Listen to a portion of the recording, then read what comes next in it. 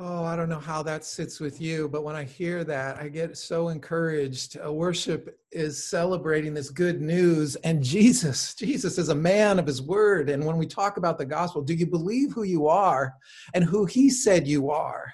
Because the world has a different message, and the world helps us to live with like our failures and our shortcomings as our name, and that's not who God sees us or says that we are. Do you believe that you're the sum of your regrets, your success, your shortcomings, your imperfections or achievements? Corporate worship is a chance to be reminded of who we are in light of who God is. And when Jesus lives inside of us, I watched that a bunch of times this week, and that was just an encouraging thing. I thought that was a great place for us to start today. And so if you would just join with me in a time of prayer together, I'm going to unmute us. And so we can just join together in this simple prayer. And if you would just follow along with me. And so, Lord, let's just pray together. In the promise of your presence, hold us, God. In our longing for something better, Lord, have mercy.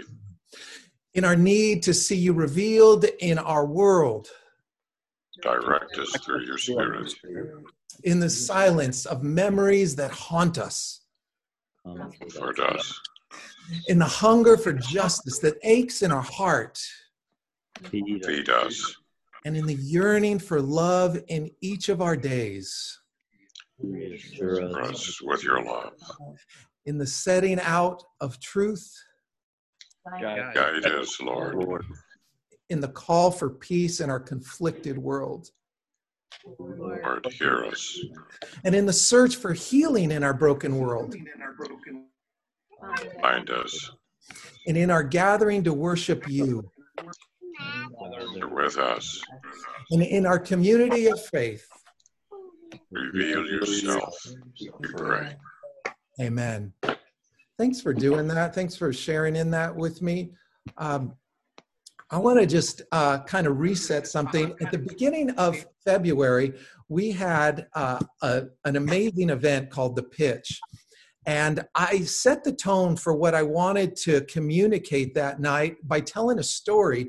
And if you would just allow me, I know many of you were there, but it was a story of an eruption, the largest eruption that's ever occurred out of a volcano. And it was 1873, the volcano or the island known as Krakatoa, just off the Indonesian coast. It was the largest volcanic eruption, and it was said to have shot 15 miles in the air and heard from 3,000 miles away, as far away as Hawaii. And even though the island was uninhabited, it killed an estimated 36,000 people. Because the explosion created such a tidal wave, such a kind of shift in tsunamis, that it was just hurting all these other neighboring shores. Now, what the explosion did was it eradicated all life, all organic life, again, uninhabited. But when they visited after it had cooled down, all you found was ash and rock. And 3 years later, a group of botanists on a boat returned to discover something they were actually surprised. From what was completely desolate, they now found life forms. They found algae. They found 11 different kinds of fern. They found 2 different kinds of grass. And what they realized was that seeds had scattered via the trade winds, via the surf or animal droppings. And then if you fast forward 50 years, and if you go online today, you can see it's a lush island with like 171 different kinds of species of plant life. And my point is this: just because we can't see results, just because we can't see life, just because we can't see growth, doesn't mean there's not anything actually happening. We are a culture in love with results. We are a culture in love with deliverables and speed and power and efficiency. But just because we can't see it doesn't mean that God isn't at work. And what I would like to suggest to you is this time of quarantine is a time of germination. We can actually come back stronger spiritually, not just our economy. And the most important thing for each of us each one of us during this quarantine is figuring out how we can actually spiritually come back stronger.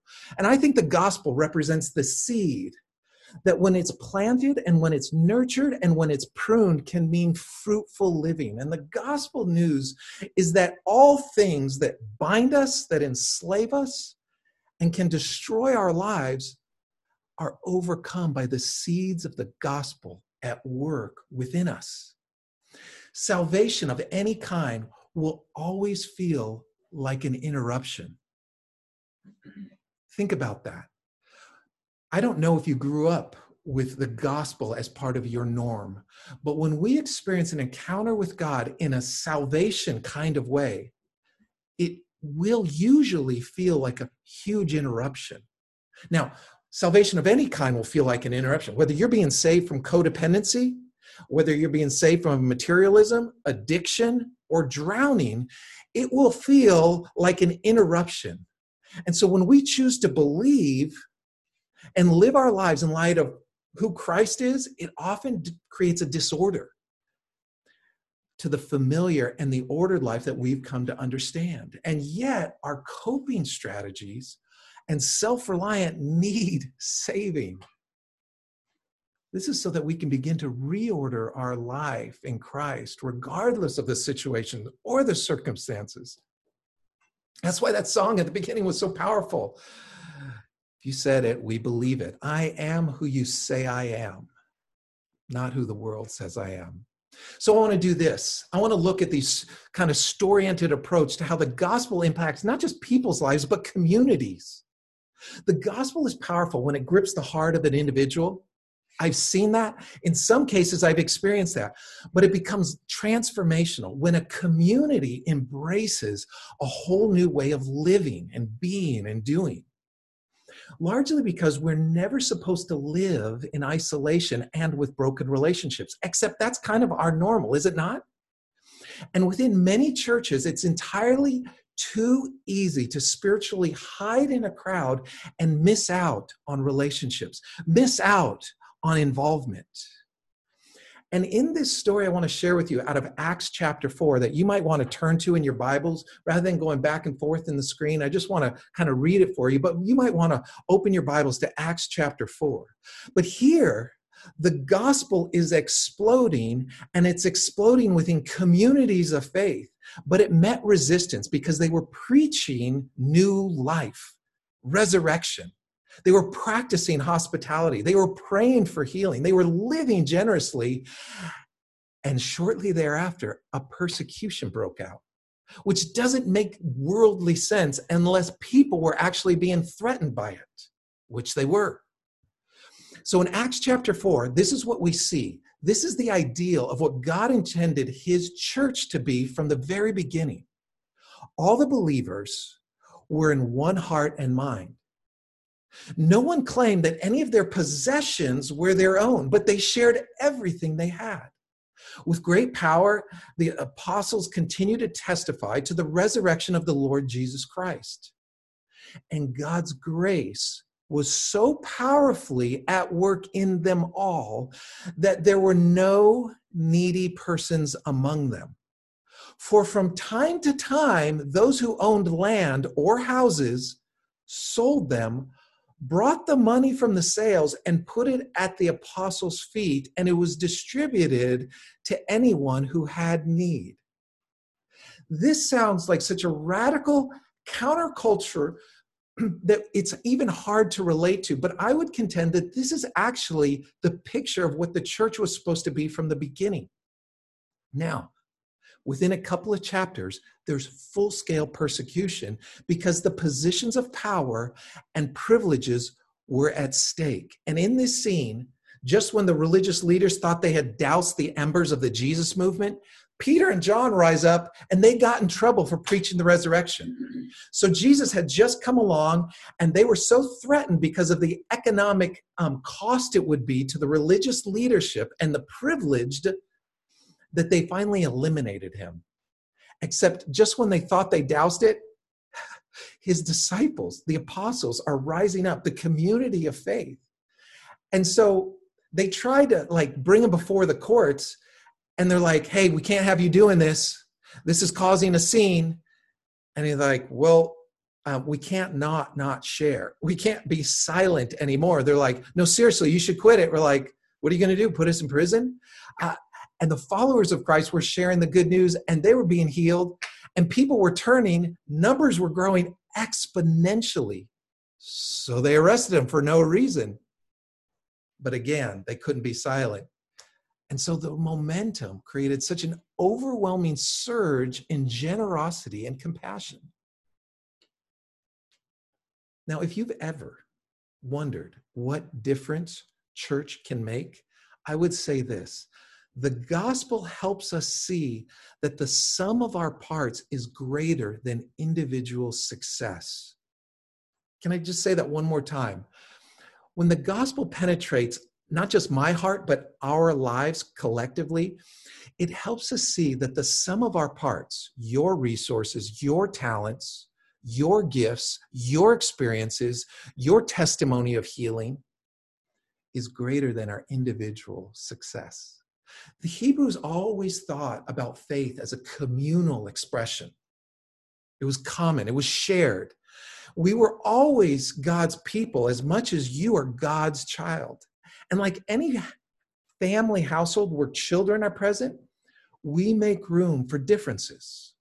We learn in family systems to make amends, to serve one another, how to share, which can be highly developmental for any personal spiritual formation. This is what the church was supposed to help facilitate in our lives. And in the book of Acts, it caught on like wildfire. See, biblical community like this helps us from the very natural tendency, like gravity, to live as the center of our own lives. And the power of the gospel is when we're able to see it, it's not just about me or my family or my needs. The power of the gospel, when we're able to see it, goes that we're in fact better together. I'm better when committed to us. The gospel confronts my own self-interest. The gospel confronts my desires for independence and autonomy and says that individual autonomy is a shaky foundation at best. So I wanted to do a little research on where else, because if you've grown up in churches, you see churches divide over some of the most trivial things. You see churches tend to spend money on themselves. You don't see the kind of movement. And so there was a movement in the 1700s. There was an aristocrat by the name of Ludwig Nicholas Zinzendorf. He was a count in what is now modern-day East Germany in the early 1700s. He was born an aristocrat, but as a young person began to dream that God could once again act as he did in the book of Acts, that he would create a revival, a movement of God, and something that was actually transformational.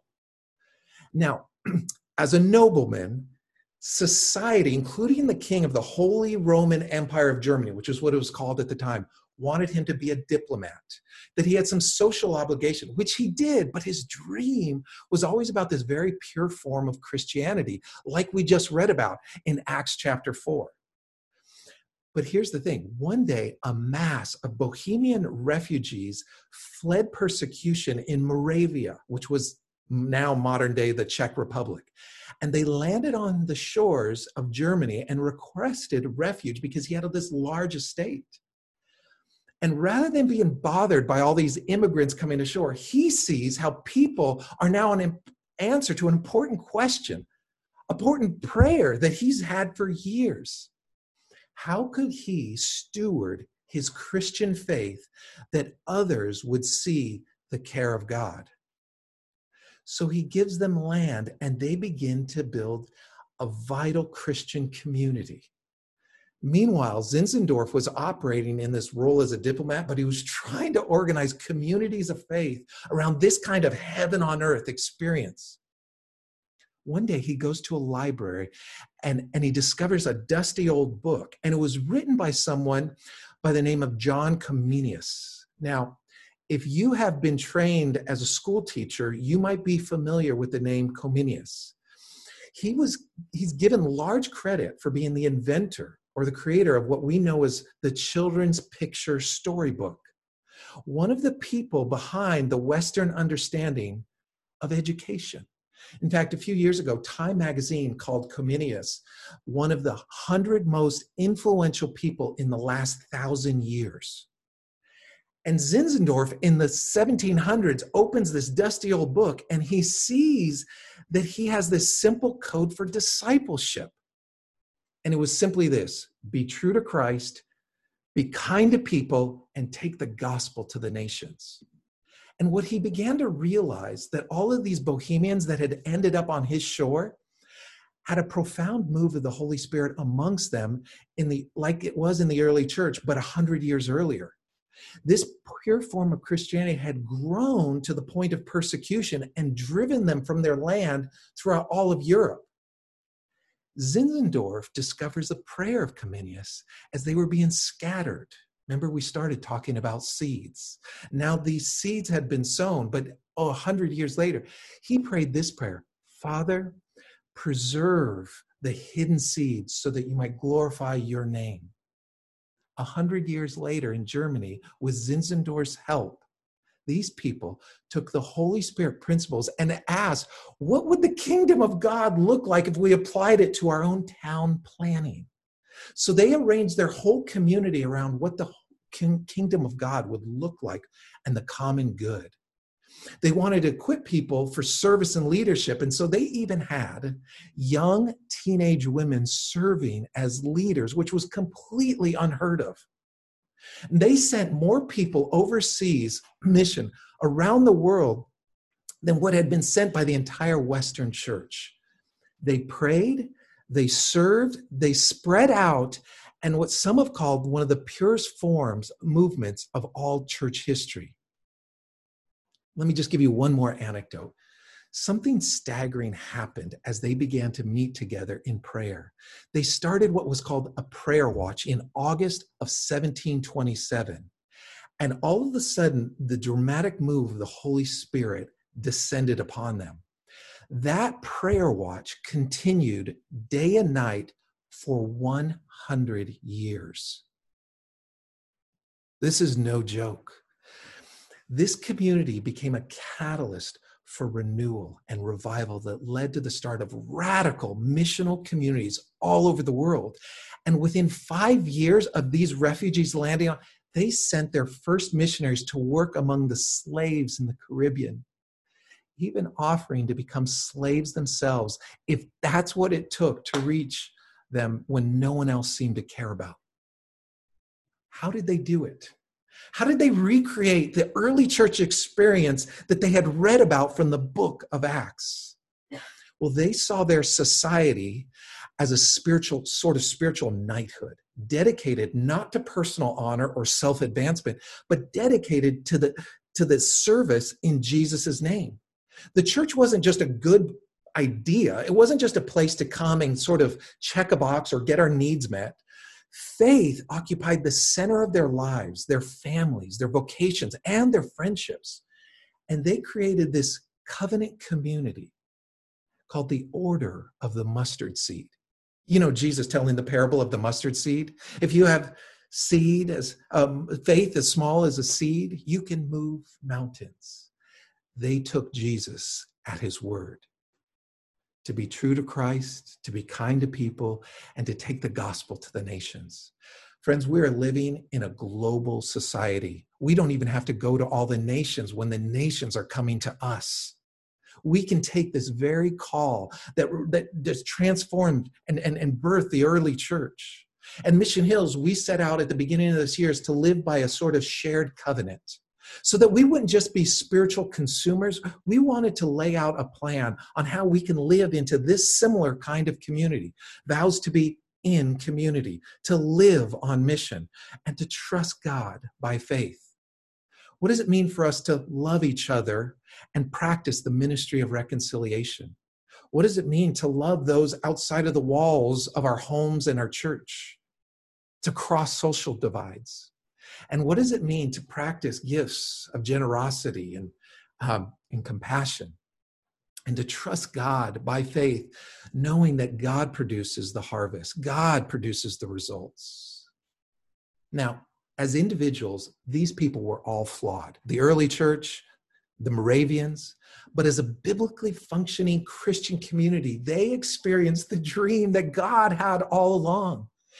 The good news, which is what the gospel means, wildly reordered their lives. Their service to others was out of just a love for Christ. Much like I love my children, so I do things in the most selfless way because that's what my children would love. Their concern for each other was because they trusted God to care for them even in adversity. See, forgiveness was because Christ had forgiven them. Adversity and trials were a means to find support within community, not to pull back from it. God was seen in hardship as caring, even grieving, because this was never the world that God had in mind. And so the good news can be really disorient to our Western values of independence and individualism. But gain at another's expense was never part of what God intended. God's view of abundance was always a matter of stewardship. How we steward our influence is as important as how we steward our resources. This is critical to not only my personal salvation, but also the evidence to the world looking in. This week, I listened to a podcast by a guy who has kind of a global perspective and is meeting with people, doing a lot of Zoom meetings. And he gave a really good, what I would call a pulse of what is happening around the world right now.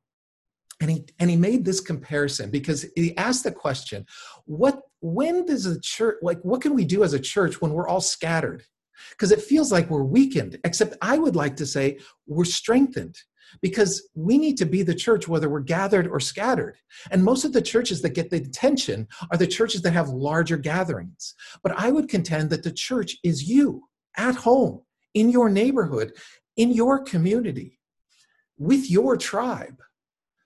He said, one of the very best outcomes from this is if we can complete the Reformation, where the church sees every shareholder as a minister.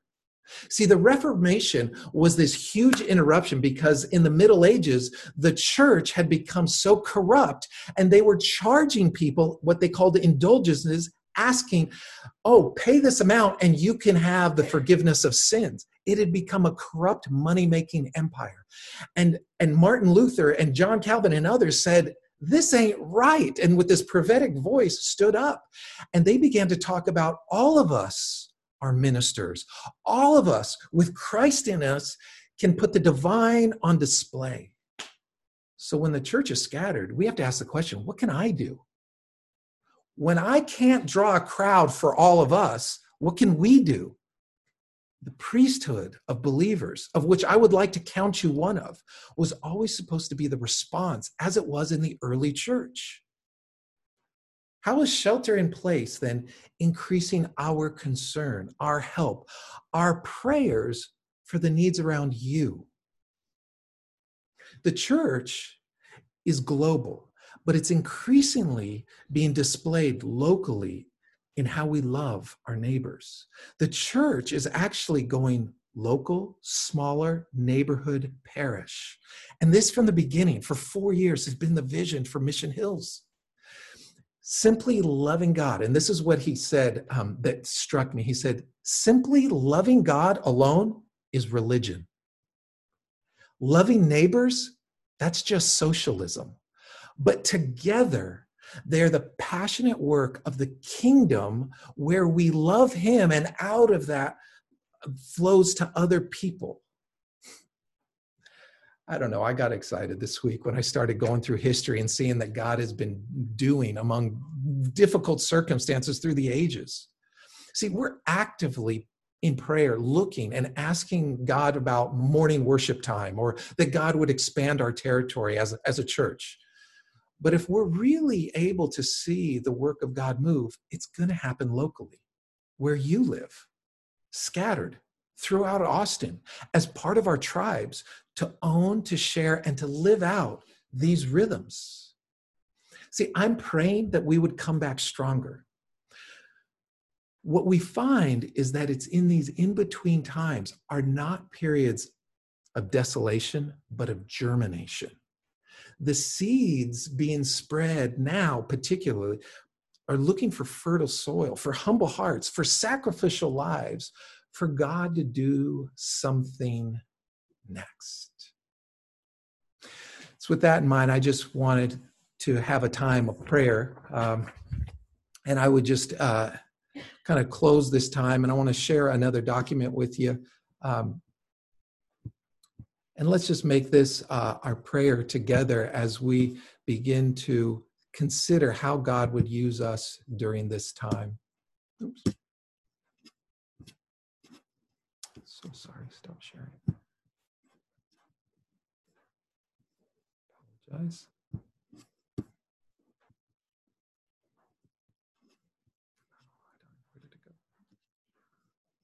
Oh, I'm not finding my prayer.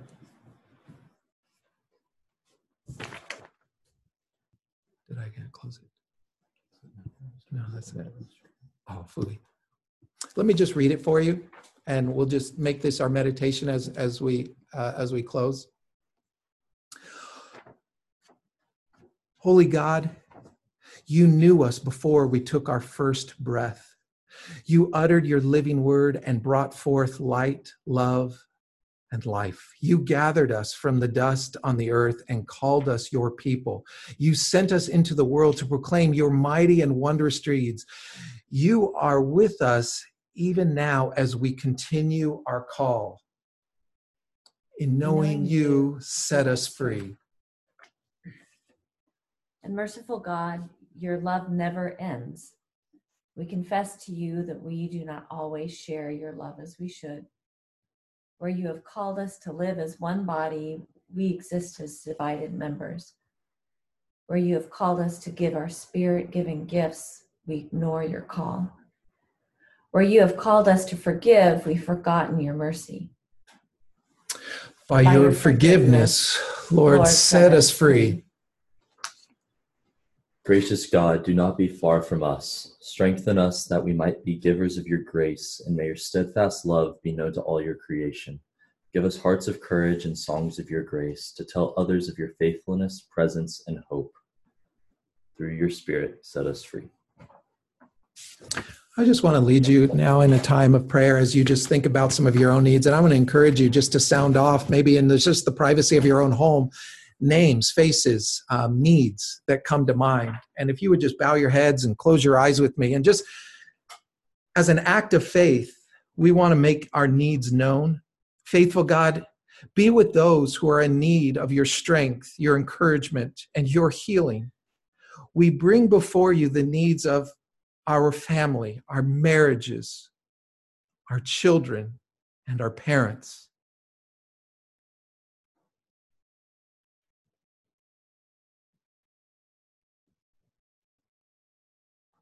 We bring before you the concerns of friends, friends in need of employment, friends in need of healing, friends in need of comfort, forgiveness.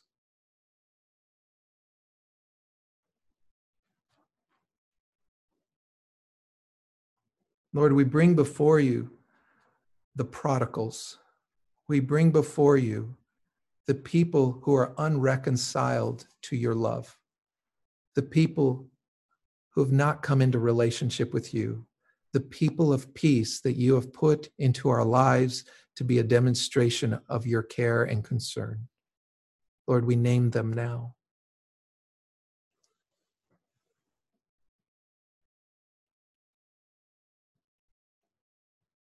Lord, in your righteousness, deliver us and set us free.